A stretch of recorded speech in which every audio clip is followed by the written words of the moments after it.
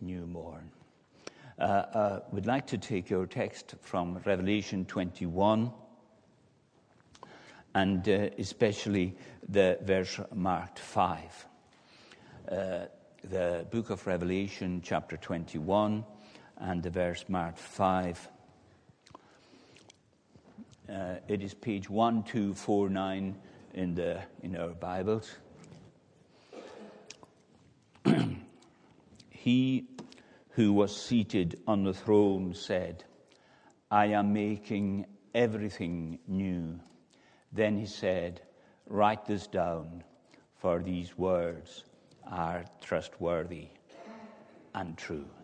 Maybe some of us are more familiar with King James, which came to us with, I'm sure, with power, the same as we believe. The NIV version also comes, "Behold," and the word in the King James is demanding our attention immediately. "Behold, I make all things new." Then he said, "Write this down, for these words are trustworthy and true."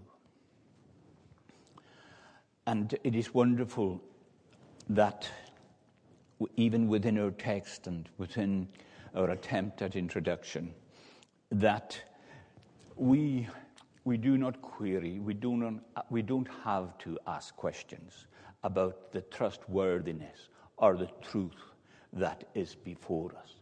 The Holy Spirit of God, the day or the time when you or I became born again through faith in Jesus Christ, by the power of the Spirit, we said, "Amen. Thy word," John 17, verse 17, "thy word is truth."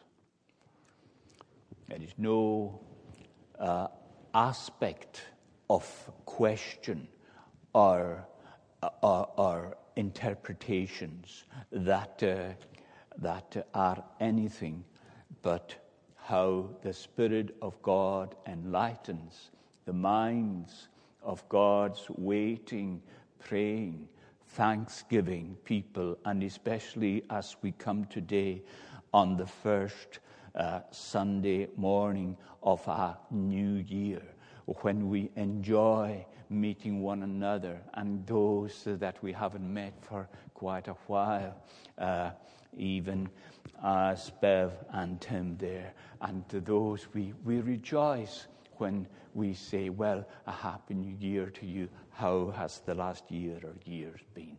We rejoice in that aspect of our Christian lives, and it is the truth, it is the Word of God that has brought us into this state of mind, heart, and soul, the newness of new life in Jesus Christ our Lord. That's our strength.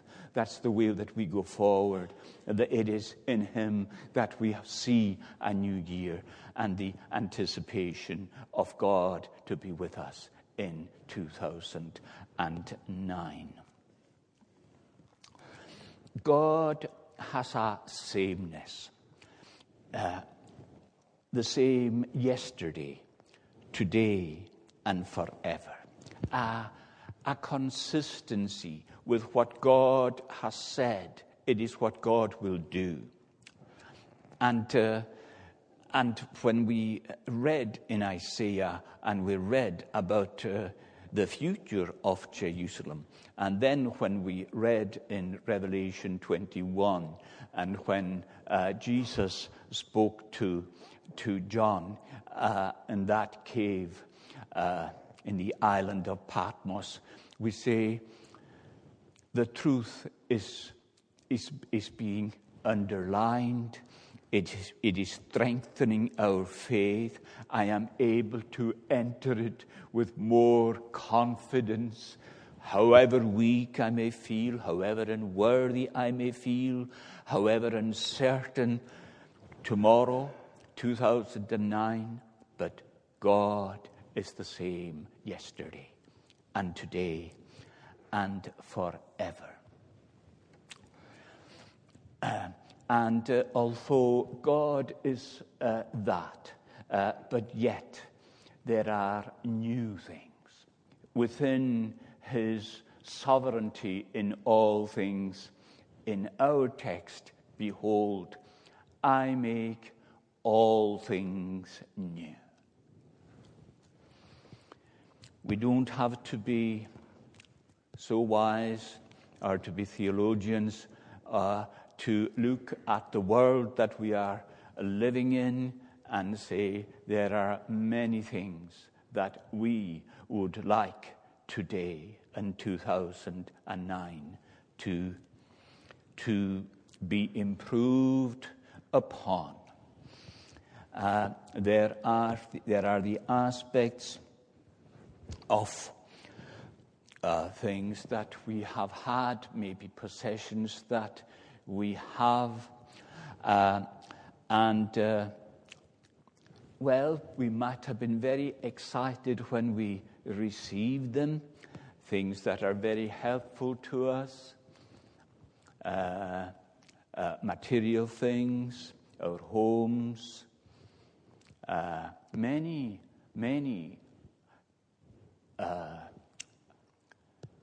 areas of the needs, our needs as Christians, our needs as men and women and boys and girls, and we receive them new. They are new to us, but they don't remain so exciting and so new for long. There are new human possessions, there are new inventions, there are new writings, there are new prime ministers, there are new presidents.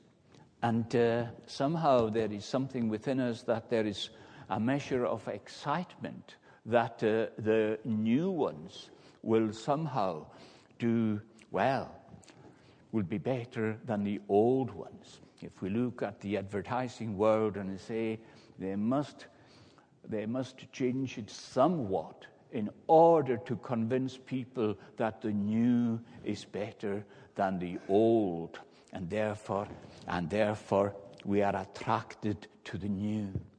And so we enter into 2009 with that expectation. I'm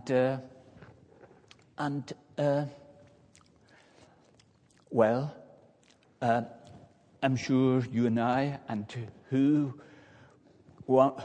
of us can dare say that, and certainly as God's children, and as we already mentioned, the light of the world, that we have no regrets for 2008. There are things which we did and we said, which we shouldn't have done and which we shouldn't have said. Who will dare stand up before her God and say, no, I don't go into that category at all? We are aware that we are falling short in the high calling of God in Jesus Christ. None of us can enter in and say, I am so, if we do, well, we need surely to take another look at ourselves in the light of this book. Of course, we could have done it better. We could have fulfilled it better. And this is a large challenge for the year that is before us. If we, which we are, praying to God in the name of Jesus for a newness. Behold, I make all things new. And it is not a newness that has the flash and the flair that the world is looking for. It must be different. It must be attractive. It must appeal to millions. What we are asking in the name of Jesus is that your witness and my witness in the name of Jesus Christ. That newness of life, that is our opportunity. Warren Wiersbe and Sam Gordon on the beginnings and endings of human history. They say it began in a garden and ends in a city, Jerusalem, that is like a garden paradise. We remember the Garden of Eden, that is where it all began. And according to the heading of our Bibles, the New Jerusalem. And that is where it is ending. That is where God is planning it so specifically and so personally for each person that he has created in his own image, that has made us capable and willing and able to say, I am part of God's sovereign processes to enjoy not just new life in Jesus Christ, not just my opportunity to experience what a believer is in Jesus Christ in a world such as this, but that I am going to be part of what Jesus is saying to John in the book of Revelation.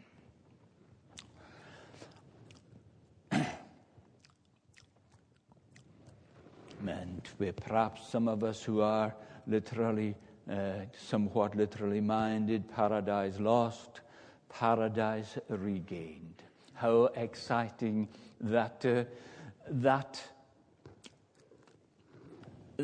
newness that I am attempting to say something about.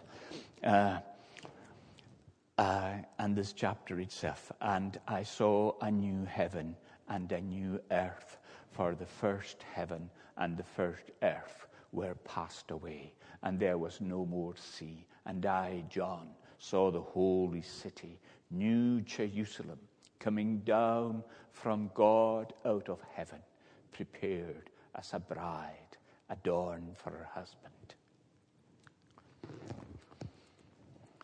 The adoration of God's waiting, praying people for the bride, coming down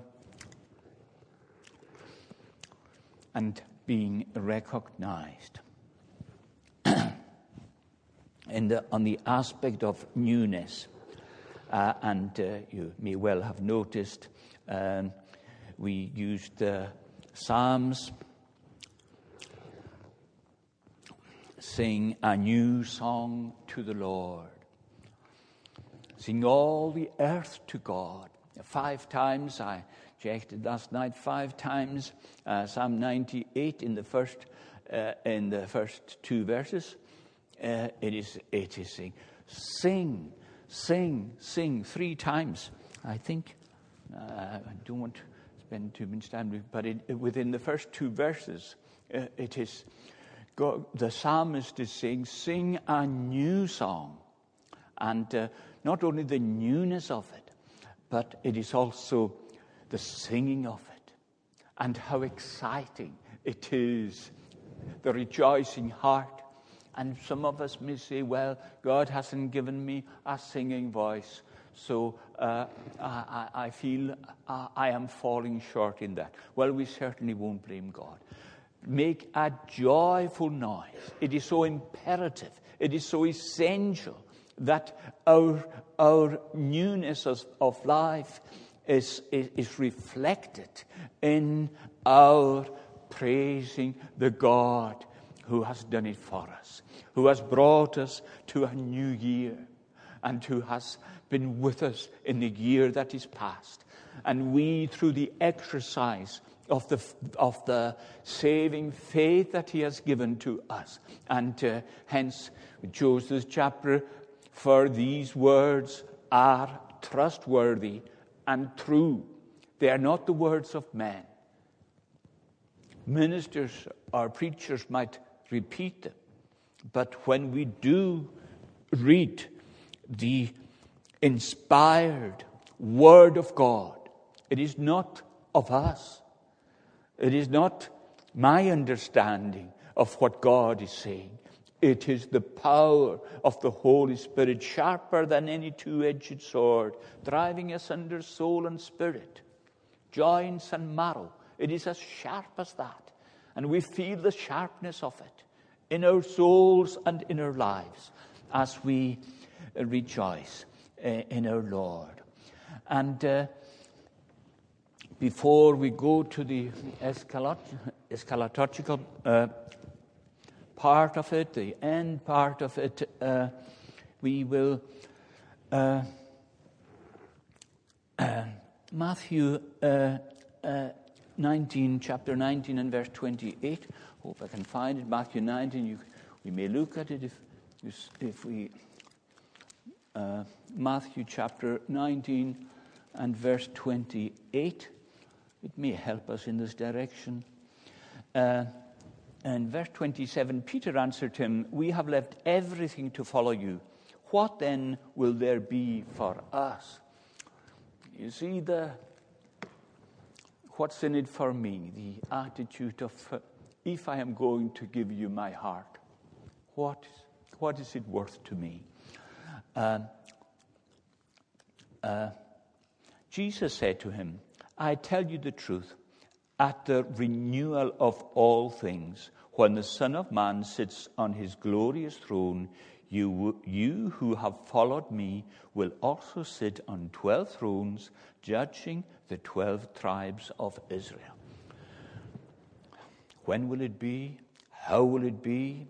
What must come about before it will be? Those are the questions that the eschatologists are attempting to answer. And when the disciples asked our Lord, "And when will those things be?" The same said, because if we know when it will be, we will be so prepared, wouldn't we? We would be such good boys and girls. We would do everything right, say everything right, be on our spiritual guard in every situation. Jesus said, "The angels in heaven do not know." And he said at that point, "And I do not know when that will be." Why was that? Why does it please God to keep those things hidden from us? Well, I'm sure if we were all to give our own thoughts on that, we would have varied answers. But be very, very sure that it is for God's glory and for the good of your soul and mine. There are things hidden that will be revealed. And they will be revealed the same as Christ was revealed to you and to me at a certain point of our lives. The revelation, the great revelations that are here and are so mysterious to us, the timing will be absolutely perfect. And just on our missionary aspect as well, and in verse 29 of Matthew chapter 19, "And everyone who has left houses or brothers or sisters or father or mother or children or fields for my sake will receive 100 times as much and will inherit eternal life." That is a promise. The 12 disciples, they will sit on the church.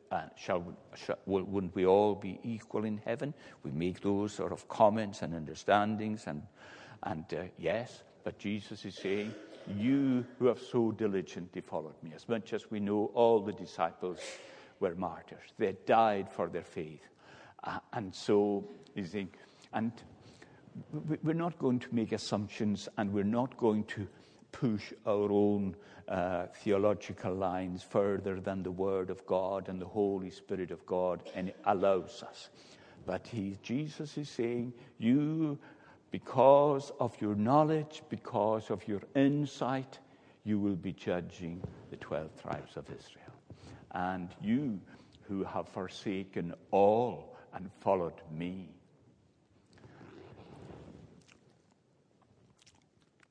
For my sakes will receive 100 times as much and will inherit eternal life. Isn't that precious?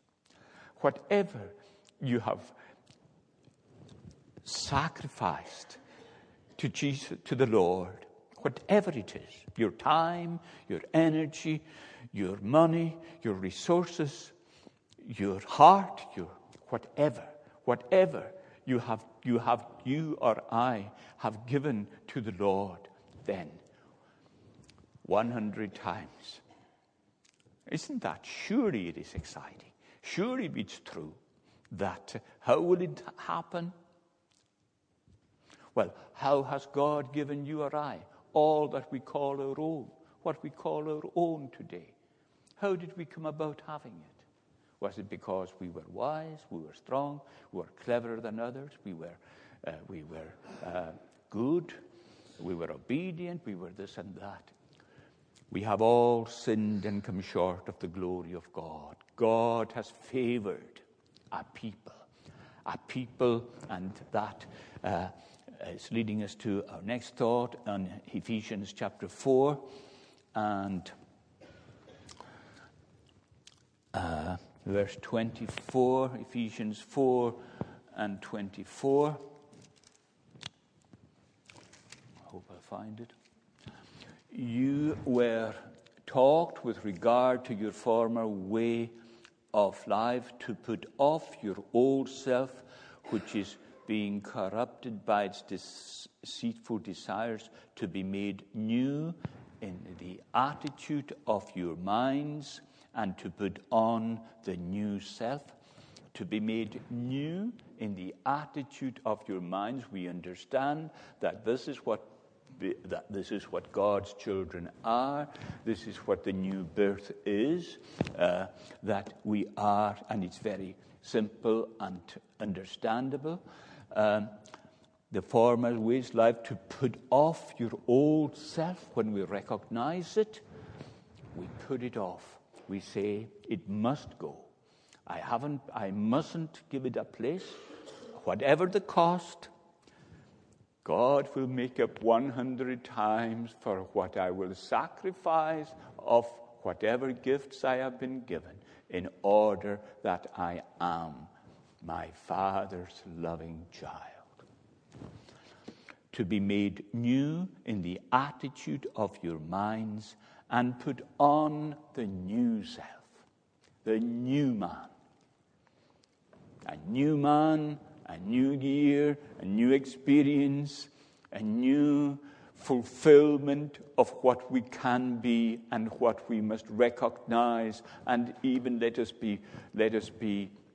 go the step further, what the world must recognize that we are. Whether we are standing at the bus stop, or whether we are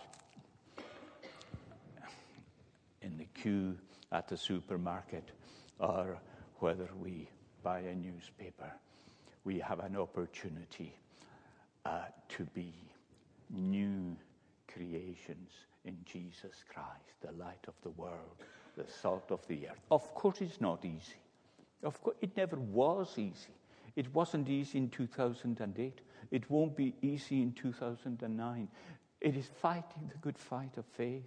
It is knowing and believing what our limited resources, and it is believing what Paul believed. I can do all things through Christ, who strengtheneth me. All things. What are they? The things that will glorify God, and the things that will make you and I, if we see the end of 2009, and be able to sing, and a new song. They don't stay, as I said, they don't stay new for long. They become as ordinary as the years that went before. And yet, in the midst of it, I said, the same yesterday, today, and forever. But here is God, able and willing and purposeful to fulfill this newness in your life and in mine. And now, hopefully,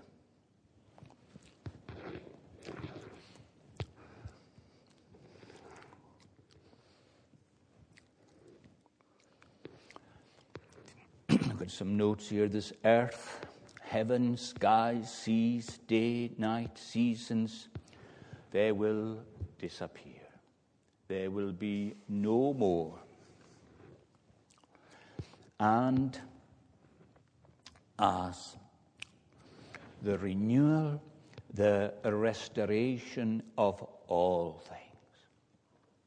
We know, we say that the world upon which we are walking, that everything has got the mark.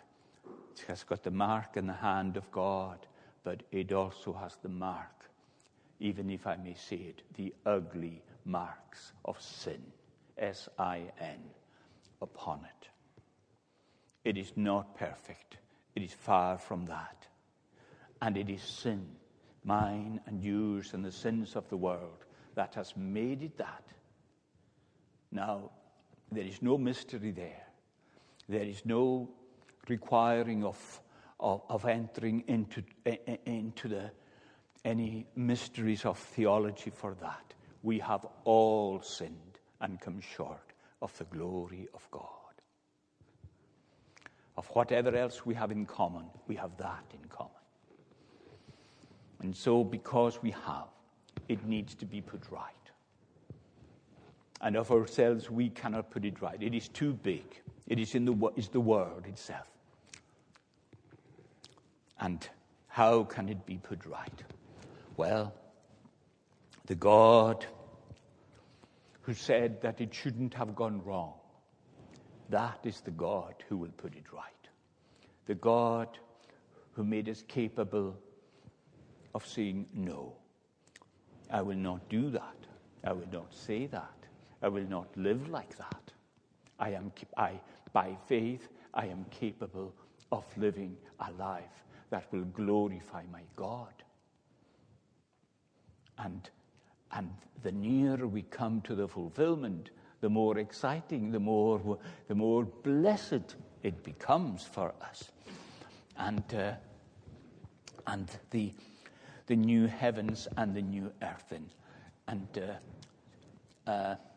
those thoughts. It's the new creation, to put on the new self, create to be like God in true righteousness and holiness. Therefore, each of you must put off falsehood and speak truthfully to his neighbor, for we are all members of one body.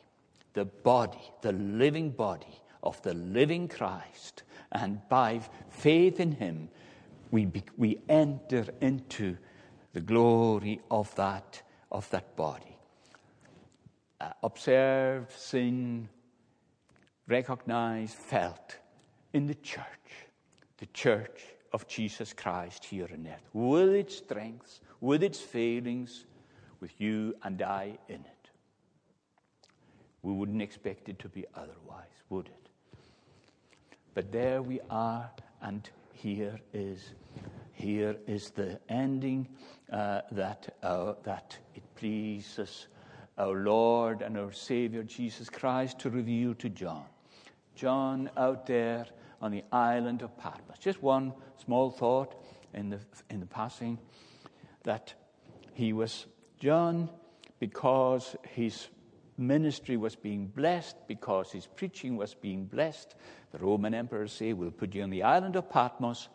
You will become neutral. You will not have access to the ears or the hearts of anybody. We'll just put you there. And the world is still operating like that. We will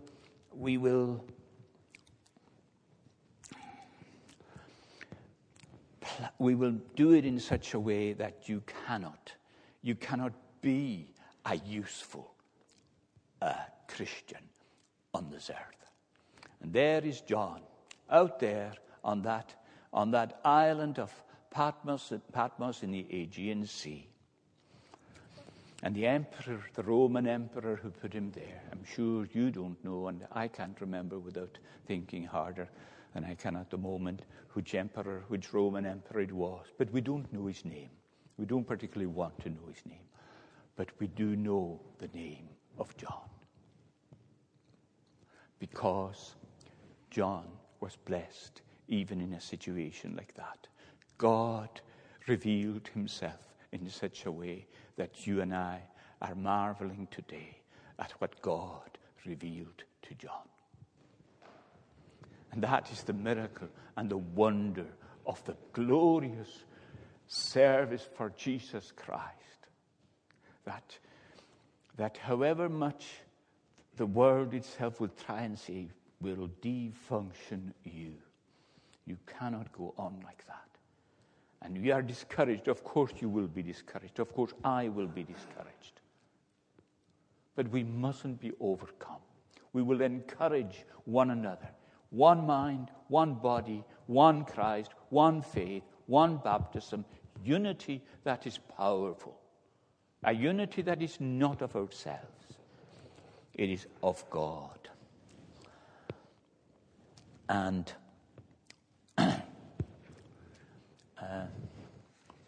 try and relate back then to our text what John did see. He who was seated on the throne, and we know who was seated on the throne. It is the Lamb of God that was on the throne. The Lamb who is speaking to John in the book of Revelation, there in that cave in the island of Patmos 2,000 years ago. And he is aware of here is John there. He needs encouragement. He needs Christ to speak to him. When you, my dear sister, my dear brother, my dear child, when we are needing encouragement, and who of us will not in 2009? Do ask. Do ask. Do ask God in the name of Jesus. You will find it beyond your most highest expectation. And there are some of us, and we know, there are children who of coming into this world, we pray, within days and within weeks. And areas like that when we are, and of one another, the unity. Medical reports that we have heard of dear ones and who are going to have operations and so on in days or weeks ahead. And those aspects of life, work-wise, credit crunch-wise, the thousands who are uncertain about their work, their jobs, what will happen to their families, what will happen to their homes, what will happen if they are hungry. Those areas that we say, well, and we will not say the government is doing this or that or whatever. They are the governments that are, according to Romans 13, they are there under God's power and authority. They are doing it as best as they can, the same as you are doing and I am doing with our lives. And would we do it any better? There are those of us here who have been in high government office. They did it the best that they could. They did it, and we may say, for the Lord and for the nation. We look then to the one, the Lamb that is in the midst of the throne. Samuel Rutherford's song, "The Lamb has all the glory in Emmanuel's land." The glory, well, will he not share it? Will he not share that glory? Will he not share it? And who will he share it with?